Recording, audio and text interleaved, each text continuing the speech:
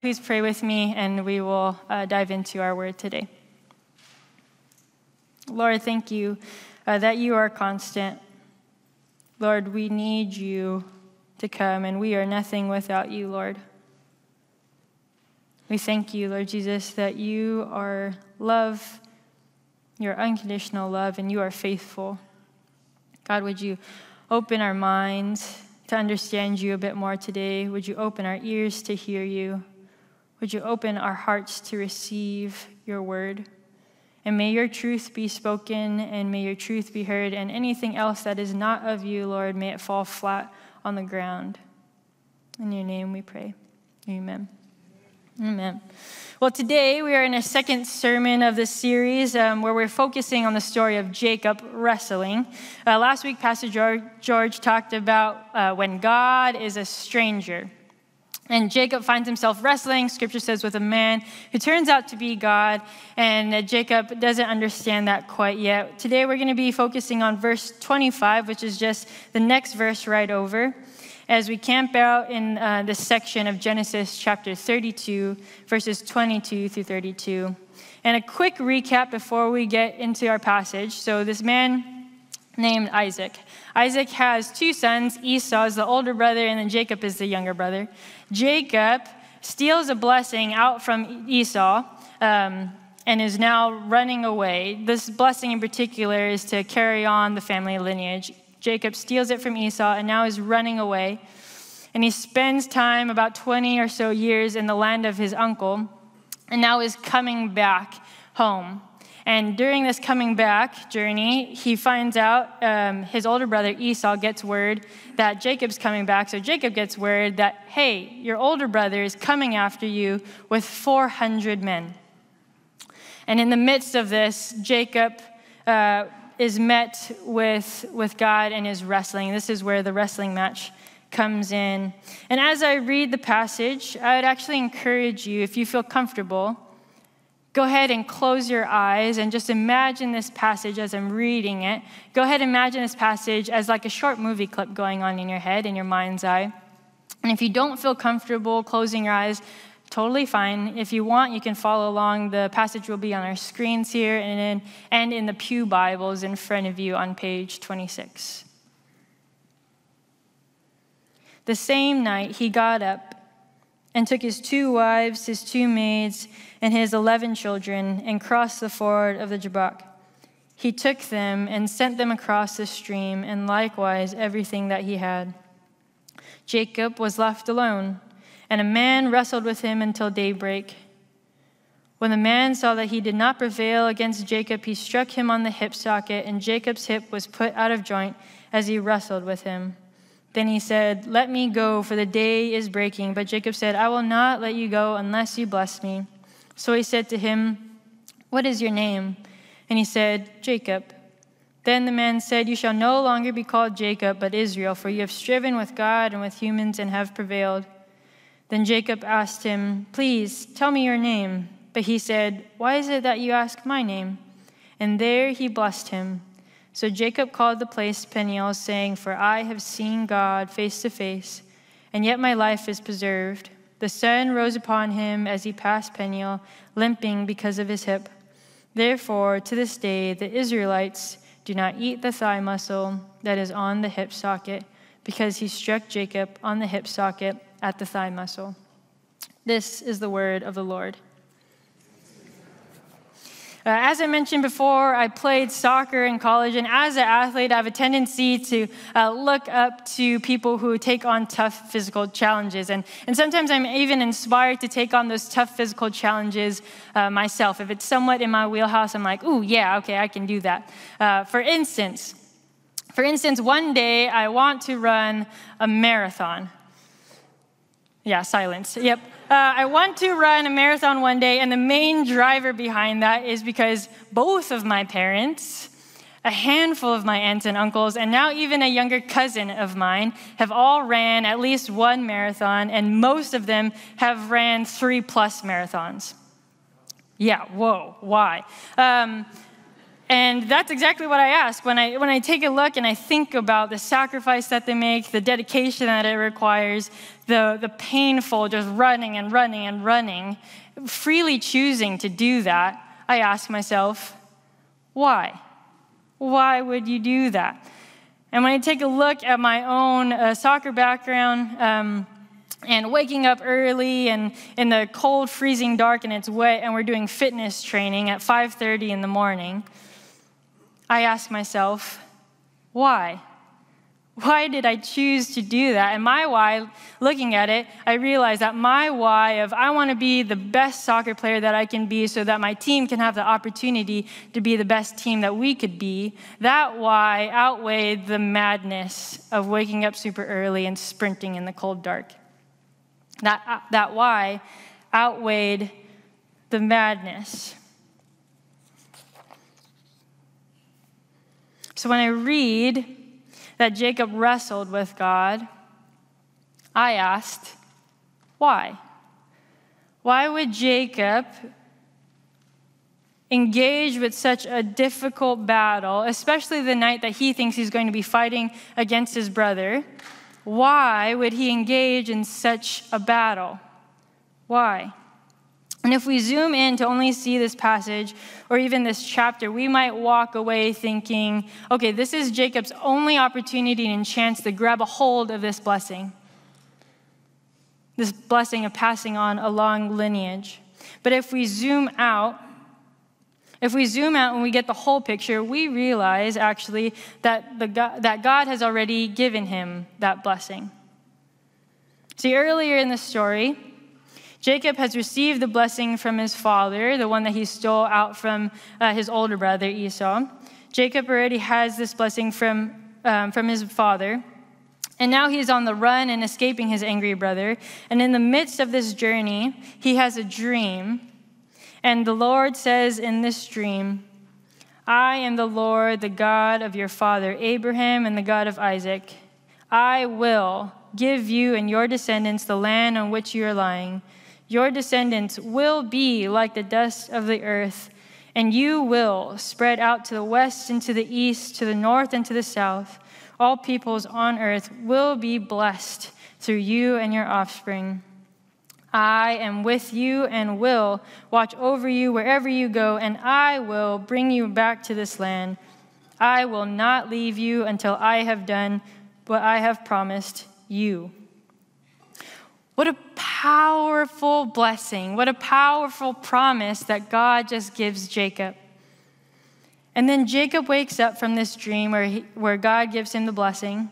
He worships God for this amazing dream. And then we pick back up in the story in verse 20, which is just a handful of verses after that. And it says this: Then Jacob made a vow saying, if God will be with me and will watch over me on this journey I am taking, and will give me food to eat and clothes to wear, so that I return safely to my father's household, then the Lord will be my God. If then, Jacob acknowledges the awe-filled moment he just had with God, worships God, and yet Jacob treats God as if he is doing God a favor by worshiping him. And then he totally disregards the blessing that God just gives him by saying, if you bless me, then you will be my God. If then. And I don't know about you, but if I showed up at a winter training session, if I showed up in the dark, cold, freezing rain and was ready to go and get some fitness in for my team, and my coach says, hey, Arden, somehow you actually got all of the benefit and the rewards of the fitness training already within you, there's no need for you to run today. I would go ahead and say, thank you very much. I receive, and I am going to go back to my bed and sleep, right? Ain't no way I'm jumping on the line and running sprints if I already have the benefit of it. Tracking? Yeah? God had already given Jacob the blessing in the dream, and when we fast forward the tape back to the wrestling match, Jacob is wrestling with God because in Jacob's mind, he doesn't have the blessing yet. In Jacob's mind, he doesn't have the blessing yet because he failed to receive it when it was simply just given to him. He failed to receive it, and he failed to recognize that the blessing was still right there for him. Verse 25 says Jacob got his hip thrown out. And in actuality, it's most likely that Jacob actually gets punched in the crotch, right where it's possible for Jacob to take the blessing of having a long lineage, take it and make it on his own timing and his own way. So Jacob wrestles the night before he thinks he's going to be fighting for his life, gets punched in the crotch, and scripture goes on to say that injury that occurred to him that night, he actually is permanently walking with a limp from then on out. All of that because Jacob was unable to receive the blessing that God just gave him. All of that. Jacob's whole life, literally from birth to this wrestling match, is filled with numerous accounts of Jacob scheming, making deals, using people, and using God to get what he was already promised. He tricks his father to give him his brother's blessing. He negotiates with God after the dream. He spends 20 years in his uncle's land manipulating the circumstances and his uncle and his wives to get what he wanted. See, Jacob manufactured the blessing on his own, and because of this, the lineage was there. God still blesses him with 12 sons. The lineage is there, but it was tainted with dysfunction instead of satisfaction. So God decided to injure Jacob to encourage him to finally to submit to him so that he could receive the ultimate blessing of experiencing peace and trust in God instead of an endless struggle. There's a parallel story to this one. It's about Abraham, or Jacob's grandpa. And it's the same exact blessing. God gives Jacob, God also gives to Abraham. And we read this in Genesis 15:6, that this is Abraham's response after God gives Abraham this blessing. We read this: Abraham believed the Lord, and he, God, credited it to him, Abraham, as righteousness. See, Abraham was given the blessing. He received it and believed it. It was credited to him as righteousness, and God was faithful and carried out the lineage. Jacob was given the same exact blessing. He denied it, negotiated for it, wound up with a broken family, a broken body, and was walking with a limp. And God was still faithful to carry out his lineage. So what's the big deal? Why does this story even matter to us here in Seattle in 2024? We're not running away from our angry older brother that's coming after us with 400 men, I hope. It matters to us right here and right now because God will continue to be faithful despite our unfaithfulness. It matters because it matters because it gives us hope that God is the same yesterday, today, and tomorrow, especially through adversity and especially through the adversity that we've caused. God's faithfulness in the text is there despite the nonsense Jacob gets into. It matters because adversity happens. It happens when it's outside of our control, and it sure as heck happens when it's in our control. This story matters to those of us who are struggling to forgive ourselves. This story matters to those of us who have regrets. This story matters to those of us who have experienced God's goodness and still yet choose to run away. This story matters to those of us who don't know God yet, but are searching for something that's bigger and more powerful and greater than the mess we've made. This story matters.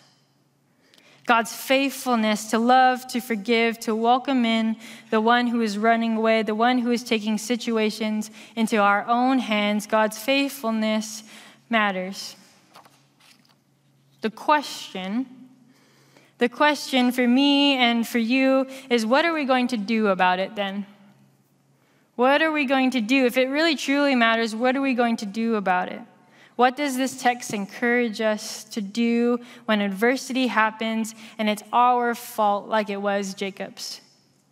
What do we do when life punches back and we realize it's actually our own doing?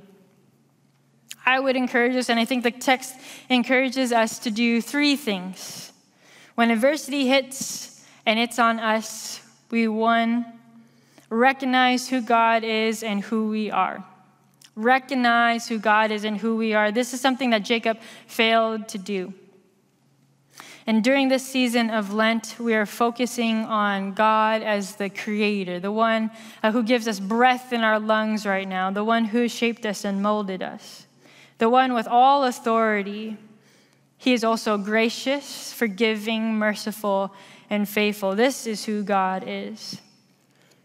We're also focusing on the fact that we are creation. God is creator and we are creation. We are dust, and to dust we shall return. We are broken sinners in need of a faithful Savior, and we are unconditionally loved by the Savior who has taken our sin and has paid the price for it. And secondly, after we recognize who God is and who we are, secondly, we repent. And when we repent, we confess that we were not under God's authority, and we ask for forgiveness to turn our whole self towards Jesus again. And it's a complete 180-degree turn away from our own way of life, away from finding our identity in anything else but God's love, and doing a 180-degree turn to turn ourselves towards Jesus. It is a 180-degree turn to say, I am broken, and I exchange it for his holiness. And third, we live a life that is marked by this unconditional love. We live a life that is marked by this unconditional love. And it doesn't mean that we live a perfect life. That's impossible on this side of heaven. But what it does mean is that when we do fall short, when we do sin, we have the ability and freedom to start this cycle of recognizing who God is, who we are, and repenting and living it out. We have that freedom to turn quickly from here, then recognizing that we are broken, and turn quickly to his holiness. And we live it out.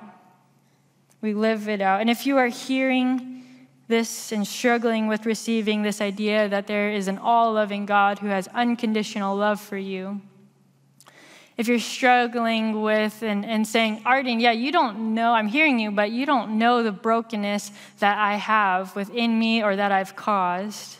There's no way that I can exchange that brokenness for holiness. And I'm here, and I hope that you can hear this and that the Holy Spirit is nudging you and saying that, yes, you can. And I'm saying this to myself too, that there's nothing that we can do that can take away God's love from us, and there's nothing we have done that could change it. The power of God's love for you and for me can be measured by the suffering of the crucifixion and the power of the resurrection. And that's powerful enough for you and for me to hear it today, this morning, and say yes, and turn time and time again as we find ourselves broken time and time again. See, God was humble enough to come to this world as an utterly dependent baby. An utterly dependent baby. I talked to the young adults and college students about humility this past Tuesday, and an utterly dependent baby. And I know something about an utterly dependent baby nowadays at 3:30 a.m. An utterly dependent baby, Jesus. He lived on earth as a man, then after 33 years of life, he was betrayed. Sold out by his own friend, a student of his, a friend of his, a man who did life with him, who Jesus taught, ate with, probably sang with. Jesus was beaten and whipped with a Roman scourge. And if you don't know what a Roman scourge is, it's a leather whip that has multiple strands, and within that strands, there's broken pieces of metal and bone that's intertwined in those strands. And its whole purpose for that is that when it latches on to whatever it latches onto, that it digs in deep and rips out. Jesus was whipped by this. And actually, we get the word fillet from this Roman scourge.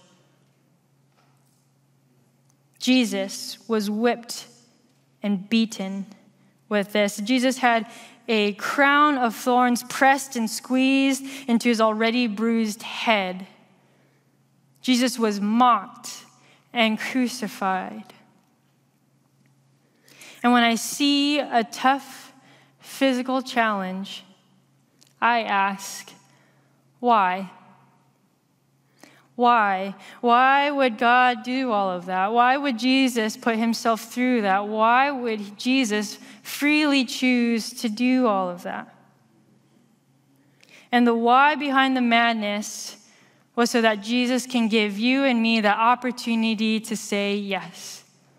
The opportunity to say, yes, I am broken, and that power of the resurrection and the power of the crucifixion allows us to turn and say, I receive your holiness and exchange it for my brokenness. That's the why. That's the why. Jesus did all of that just for the opportunity for you and for me to say yes. That was the why driving him into all of that madness. That was the why. You and me were the why.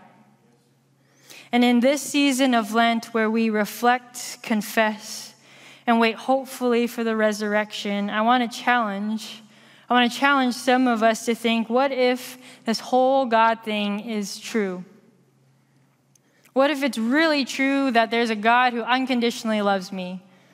Or if you're here this morning and you say, yes, I know that, and have been a Christian for a while now, I pray that you hear it fresh this morning, and that there's a God who unconditionally loves you, and that we get to turn our brokenness and exchange it for his holiness. And again, if you've been with God for a while now, and maybe a little longer than I've been alive, I want to challenge you to ask this question, perhaps, of what am I unable to receive from God? Is there a blessing that God has already given me that I've gotten in my own way of receiving? See, Jacob wrestled to get what he already had and paid the price for it. Generations, they're paying the price for it. What would it look like in times of adversity that we've caused for us to humble and receive God's love and forgiveness? What would it look like in times of adversity that we've caused if we truly recognize who God is, who we are, repented, and lived out of that life of unconditional love? I think our families, our friend groups, this church, our UPC groups that are forming, and this community would also be marked by God's unconditional love. We would be honest about our shortcomings and move quicker towards grace for ourselves and for others. We would be quick to listen and slow to speak. That we would be humble, and as C.S. Lewis put it, that we would not think less of ourselves, but we would think of ourselves less. That we would be willing to sacrifice our comfort and what we feel and think is normal to serve others and help create an environment where they also feel unconditionally loved. And that's what I'm expecting of, and that's what I'm hoping for. That's what I'm praying for this community, for UPC, as we dive into and continue on in this season of Lent. Please pray with me.